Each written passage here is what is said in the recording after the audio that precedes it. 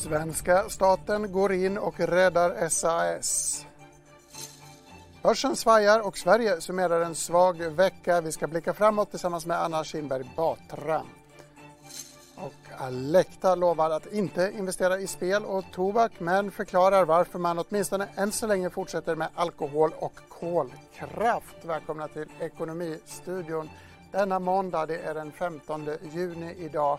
Vi fick ju in alldeles nyligen nyheten om att Preem fått grönt ljus utav Mark- och miljödomstolen för sin planerade utbyggnad utav raffinaderiet i Lysekil. En känslig fråga, inte minst på grund av eventuell möjlig klimatpåverkan. Domstolen anser inte att den så kallade stoppregeln i miljöbalken kan tillämpas på verksamheten eftersom den ingår i EU:s handel med utsläppsrätter. Vi får se om vi får möjlighet att återkomma till detta intressanta ämne. Vi kan väl notera att det i alla fall är regeringen som äger frågan när slutändan fattar beslut. Det kan ta lång tid innan vi får ett definitivt besked kring den här utbyggnaden. Men förstås en viktig fråga för Preem. Vi noterar också att det har varit skakigt på börsen idag, kraftigt neråt i den inledande handeln. Nu är det lite gladare. Jag vet inte om vi har nått nollan riktigt än. Nike Mekibes, hur ser det ut? Nej, inte än, Gabriel.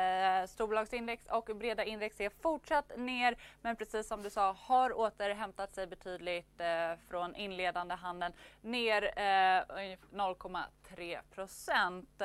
Där Telia står för den största uppgången på storbolagsindex. De är upp över 3%. Och detta efter att aktien ju fick en köprekommendation i dagens tidning. Mer om det i Dagens Industri alltså. AstraZeneca stiger också idag upp 2,5%. De har tecknat ytterligare ett avtal om att tillhandahålla coronavaccin med start i slutet av året. Och av de totala produktionsmöjligheterna av coronavaccin för AstraZeneca står nu på runt 2 miljarder doser totalt samlat då på de olika avtal som de har ingått i. Sen tänkte jag berätta lite om kursraketen Sinch som stiger 10% idag. De erbjuder ju molnbaserade kommunikationstjänster. De har ingått ett avtal med om att förvärva indiska ACL Mobile Limited och totalt så är aktien upp nästan 140% sedan årsskiftet. Bland storbolagen så är det Cykliskt och Bank som ligger i topp på minuskolumnen. Det här är i spåren av färsk virusoro. Gruvbolaget Boliden ligger i botten, tappar närmare 3,5%. Storbankerna tappar mellan 2,5% och 1%. Även Hennes & Mauritz tappar närmare 2% idag. Deras försäljning rasade med 50% under andra kvartalet i deras brutna räkenskapsår. I princip i linje med analytikernas förväntningar. Man säger att man ser en ljusning nu i juni, men aktien backar ändå.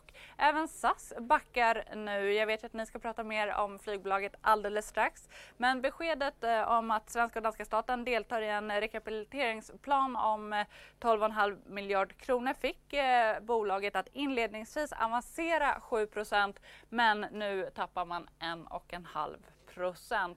Om vi blickar över Atlanten så ser humöret ut att vara betydligt dystrare där än vad det är här nu.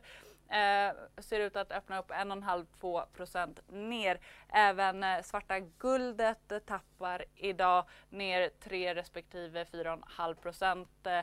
Brent handlas till $38 fatet och VTI:n knappt 35. Intressant, Nike, mycket att smälta där. Men du, arbetslöshetssiffrorna börjar ju bli lite av en ny veckodata, nästan hetare nu än dödssiffrorna som vi så länge tittat på från Folkhälsomyndigheten. Vad är det senaste denna måndag? Det är att arbetslösheten fortsätter att stiga här i landet, ökade till 8,8% i förra veckan från 8,6% veckan före. Och förra veckan var den 4:e veckan i rad med en uppgång. Totalt är det nu över 454 000 personer som är inskrivna som arbetslösa och det är över 200 000 fler sedan i mars. Särskilt snabbt så är det bland unga som arbetslösheten ökar. Däremot kan jag säga att vad det gäller varslen så minskade de jämfört med veckan innan. Tack så mycket Nike Mekibes. Vi ska faktiskt stanna kvar i börsherradet en liten stund till. Det var ju nämligen väldigt kraftigt nedåt i morse och det här följde oro över smittspridning i bland annat Kina och Japan. Vi snackade om det här lite grann i morse i Börsmorgon. Väldigt intressant. Maria Landeborn gästade oss och pratade bland annat om dålig makro vid sidan av en andra våg. Det lät så här. Det fortsätter komma in ganska svag makro. Börsen har ju tittat väldigt mycket på att makro går åt rätt håll. Att vi hade det här extrema inbromsningen och sen så har det lättat upp lite, sentimentindikatorer har stärkts något och sådär. Och sen så börjar man titta på den här förhoppningen om en liksom V-formad återhämtning. Men risken finns nog att det kommer finnas och det kommer komma bakslag på vägen tillbaka. Det kommer inte vara bara ett liksom spikrakt upp-V på andra sidan. Maria Landeborn, seniorstrateg på Danske Bank, tidigare idag i Börsmorgon. Alltså hela det klippet och mycket annat intressant resonemang om både Telia och H&M som presenterade siffror i morse hittar du på di.tv. Nicke var inne på SAS tidigare. Vi ska återkomma till det ämnet. Vi börjar med näringsminister Ibrahim Baylan som sa så här till Expressen TV vid morgonens presskonferens. SAS är ett väldigt viktigt bolag för såväl Sverige som Danmark, jag skulle säga till och med Norge, därför att det är en så viktig del av vår infrastruktur, grundinfrastruktur, flyginfrastruktur. De har ju haft problem med lönsamheten redan sedan tidigare. Är det statens roll att gå in och rädda ett företag som har sådana problem? Ja, alltså vi är ju största ägare i SAS och vi är en ansvarsfull ägare. Lägg där till att det är också en viktig del av vår infrastruktur. Sverige är ett öppet utrikeshandelsberoende land och vi ligger fortsatt där vi ligger och då är det klart att vi kommer också behöva flyginfrastruktur i framtiden. Då söker vi det här mandatet för att kunna gå in och göra en insats, men det förutsätter att också alla andra är beredda att göra det. Är det din förhoppning eller vill ni vara långsiktig, att fortsätta vara stora ägare långsiktigt i SAS, att det här ska fortsätta under en längre tid? Vi har ju sedan en tid tillbaka ett mandat från riksdagen att kunna avyttra SAS-aktierna, men förutsättningarna just nu är sådana att det blir ju mest en teoretisk diskussion. Nu har vi med oss Jakob Pedersen, flyganalytiker på Sydbank. Vi tar det på engelska för tydlighetens skull. Jakob, nice to have you with us. What's your initial reflection upon this? It seems like governments don't have much of a choice when their airliners go cash poor. No, we've seen it all over Europe. With the exception of Ryanair, EasyJet, and Wizz Air, I think all other major airlines are in need of government support and state aid in order to keep flying. So I think what the Danish and the Swedish governments are doing here is not that far from what we see in other parts of Europe. So it is a question of a very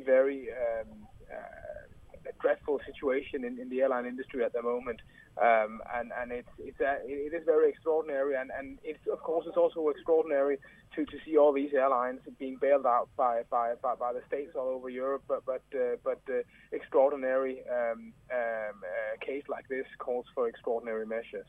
Of course, and there's also an extraordinary reaction on the stock market. SAS shares were up 7% and now they're down. Last time I checked they were below 1%. Very hard to interpret, interpretation issues here. What do you think about this reaction and the difficulty to assess what this means for shareholders? Yeah, well, from my point of view, when we're in a situation with the press release today, it seems very certain that also the bondholders and holders of the hybrid bond will have to be part of this recapitalization of SAS. And we saw in the last earnings report that the equity is now negative. So for me to see it's quite clear cut. The values of the existing shareholders are completely gone. This is a company that would have gone bankrupt hadn't it been for the state aid. So I would expect all future potential value creation to go to the new investors, the guys that bring new money into SAS, and not to the existing shareholders. So I'm actually quite puzzled that this is still a company with a 4 billion Swedish kronor market cap. That's quite a bold statement. Let's stay there. So the fair thing would be that the saviors gets it all, essentially. Is that what you're saying? And the current, at least in Denmark, it's like when a private company goes bankrupt. If the creditors don't get everything that the company owes them, then there will be nothing left for the owners. It's normal bankruptcy procedure here in Denmark, and this is a company with a negative equity. It's a company that is not going to survive unless money, a big chunk of money, is brought to it. I think that there are huge similarities, and from my point of view, the values of the existing shareholders, they are gone, totally gone. I take it you don't have a buy recommendation on the SAS? No, you can see it. It's actually it's publicly available on Sydbank's website. Our research, and I have a sell recommendation on the stock. One thing that I fail to understand is it probable that Norway will join back in the SAS owning community after this crisis? Yeah, it's a good question. It's definitely not my first priority. I don't think it will happen. I don't quite know how Norway will fit into this, because Norway SAS is used. Also state guarantees from Norway, so in that way they could opt in, but I would be surprised. I would really be surprised if the Norwegian government was to opt into SAS once again with an ownership percentage. I think now we've confirmed today that Sweden is in, and we know that Denmark is in. I guess that Denmark and Sweden will bring roughly 10 billion Swedish kroner to the table, and the rest will probably be bondholders. There's some positive news in a broader spectrum. I believe EasyJet will try to start operations today, if I read it correctly, in a small scale. There's borders opening up in Europe. There's hope of traveling restarting slowly. Do you see any reason for optimism? Are we seeing the end of this very difficult volatility for the airline sector? Yeah, well, we're definitely seeing airline companies being past the worst, but remember that the worst was no revenue at all. So it can't get worse than that. I would expect in the third quarter roughly 4 out of 10 aircraft to be in the air again. In the fourth quarter, that number will probably rise to 7 out of 10 aircraft, and will probably be at 8 or so into 2021. But I also think if you hear what almost all airlines are communicating, they say that we need to go into 2022 in order for this market to be just close to normal. And I think that there are some structural issues as well. I think once it's safe to travel again, I think that leisure travelers they will come back into the aircraft. But I must say I'm not sure that the business travelers will pick it up just as fast. I think that video conferences they've been a more integral part of everyday life for almost 2 months, and I think that a lot of companies can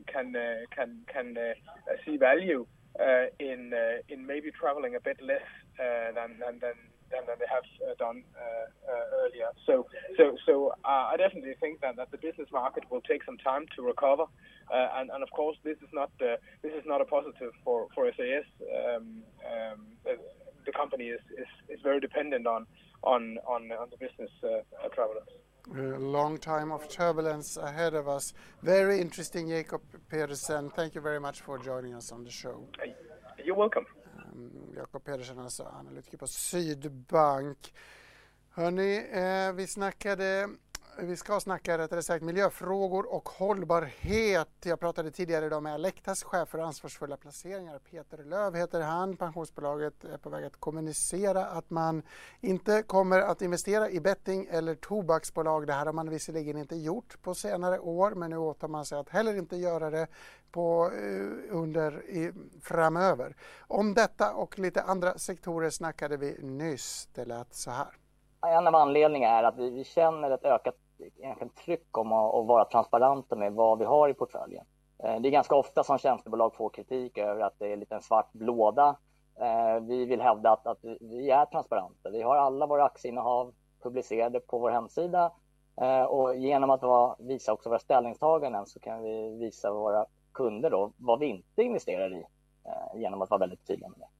Hur har ni resonerat kring alkohol när man utesluter tobak? Tar man en diskussion om alkohol också då, eller hur går snacket? Absolut. Vi tar det här lite pö om pö. Vi tar, kan man säga, sektor för sektor. Alkohol är en sektor som vi kommer att diskutera vidare inom det vi kallar ESG-forum på Alecta. Jag vill inte föregå hur vår slutsats kommer att bli, men det kommer komma ett ställningstagande kring alkohol under senare delen av hösten, skulle jag gissa. Och där är ni investerade bland annat genom Pernod Ricard. Jag skulle vilja också diskutera kolfrågan, kol som energi. Där har ni inte heller varit investerade på ett tag. Hur resonerar ni där? Det är ju som så att kol är, kan man säga, den största källan till klimatförändringar. Och vi tog väl ett beslut för nu är det ett par år sedan att inte investera i kolbolag eller kraftbolag då, som har kol som energikälla. Om det var mer än 30% del av omsättningen. Den delen har vi då sänkt för kolbolag till 10%. Det gjorde vi förra året. Och det är ju som så att här finns det en möjlighet faktiskt att jobba med bolagen till att de ska ställa om sin verksamhet. Till exempel kraftbolag kan ju ha andra energikällor. Så att vi vill gärna liksom ha den möjligheten att driva på verksamheten om vi nu skulle ha den typen av bolag i portföljen. Men i praktiken tittar vi liksom inte på nya kolbolag. Det är inte där vi ser en möjlig tillväxt och egentligen bra investeringar. Men idag finns det någon kolkraft i portföljen, eller hur ser det ut? Vi har ju i vår kreditportfölj så har vi till exempel Vattenfall som vi lånar ut pengar till. Och där finns det en del fossila inslag i deras produktion. Men där har vi då en ganska... vi är ganska tydliga med vad vi vill. Vi vill vara klimatneutrala till 2050. Vi vill bidra till att Parisavtalets mål nås då. Och där är Vattenfall väldigt ambitiösa, även fast de idag har en del fossila bränslen i sin produktion. Varför kan man ha en dialog med kolproducerande bolag men inte inuti spel- eller tobaksbolag? Skulle man inte kunna tänka sig att man har samma syn på de sektorerna? Absolut, men där är det är den här gränsdragningen som vi tycker den är svår. När vi känner att en kärnverksamhet är så pass etablerad och man inte egentligen är intresserad av att förändra sin affärsmodell, då är det inte heller lönt att föra dialog. Men som sagt, med ett kraftbolag som kan ändra sin energimix så är det liksom mer möjlighet att bli framgångsrika i den dialogen. Ett annat intressant samtal jag hade tidigare idag var med Anna Kinberg Batra, tidigare moderat partiledare, nu styrelseledamot och krönikör här i Dagens Industri. Vi snackade bland annat om förra veckans misslyckanden. I alla fall kan man tolka coronafrågan och Palmeutredningen som ifrågasättande över Sveriges förmåga till ordning och reda. Så här lät det samtalet. Man får ju inget gratis längre i den här världen. Det är ju det. Jag är född 1970. 50 år senare så har vi fortfarande lärt oss att vi är överlägsna och vi är finare och bättre än alla andra. Men konkurrensen är stenhård där ute och alla har ju tillgång nu till data och resultat på hur det går i coronabekämpningen. Och då måste vi lägga på ett kol. Och då menar jag inte i fler myndigheter och utredningar och hänvisningar till Olof Palme, utan då menar jag framåt. Och du syftar inte på den kontroversiella kolkraften heller, gissar jag. Men du, din krönika idag har ju rubriken Bryta ihop och komma igen då. Är det vi ska göra? Alltså vi ska bryta ihop och sen gå vidare och vända blad som man säger ibland. Alltså bara bryta ihop löser jag aldrig någonting. Det har aldrig legat för mig. Och vi behöver ju faktiskt inte göra det som land heller. Det är ju inte kört för oss.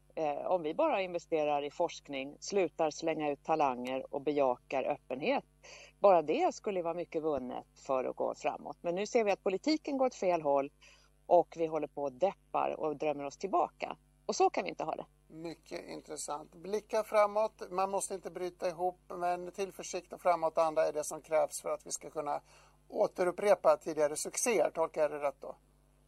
Ja, och attityd är en sak, men sen är det ju riktig politik och riktiga investeringar också. Vi är ju faktiskt Nobelprisets hemland här på jorden och nu finns det ju rapporter om minskade forskningsanslag. Det går inte. Vi straffbeskattar förnybar energi. Vi slänger ut talanger från andra länder och det är för många länder som stänger mot oss för att de tvekar. Det måste ju bort. Tvärtom måste vi investera i kunskap och teknik och satsa på öppenhet så snabbt som möjligt. Intressant det här. Du är egentligen en före detta politiker, men du verkar ha många tankar fortsatt. Är du missnöjd eller hur missnöjd är du med nuvarande politiska läge? Det låter ju som att det finns mycket förbättringspotential här. Jag har ju lämnat den aktiva partipolitiken, men jag tycker fortfarande som medborgare, som förälder, som i arbetskraften, som jobbar med företag i tillväxtbranscher, att Sverige kan så himla mycket mer, särskilt om vi samarbetar med entreprenörer och att politiken gör det bättre. Nu är jag inte särskilt imponerad av ledarskapet, det är väl ingen hemlighet. Men Sverige skulle kunna vara mycket, mycket starkare och då handlar det om investeringar i sånt som får oss att växa istället för att skjuta ansvar ifrån sig och bara drömma sig tillbaka. Då ska vi faktiskt fortsätta drömma oss tillbaka lite grann. Det är nämligen dags för sista raden här i Ekonomistudion och på måndagar så dyker vi ner i arkivet. Vi landar rakt på sidan 30 i Dagens Industri ifrån 1982 då NDI kostade 5 kronor. Här ser vi en helsidesannons ifrån SAS som vi förstås snackat lite grann om idag. Detta flygbolag lovade då väldigt sköna fåtöljer. Kolla in bilden längst ner för den som flyger första klass på långdistans. Notera också den glada kocken i mitten. 25 februari 1982 kan vi tillägga att tidningen kommer ifrån. Bankerna uppmanades också ta större ansvar när det gäller konkurser och så hittar vi, apropå Palme, en referens till Sydafrika. Regeringen planerade nämligen egna sanktioner. Det kunde man läsa i Dagens Industri. 1982 var det året, idag är det måndag, det är midsommaraftonsvecka, det är oroligt på börsen så fortsätt titta på oss, DI-TV är tillbaka klockan 16 med nyheterna och förstås igen imorgon. Gabriel Mellqvist heter jag, tack så mycket för den här gången.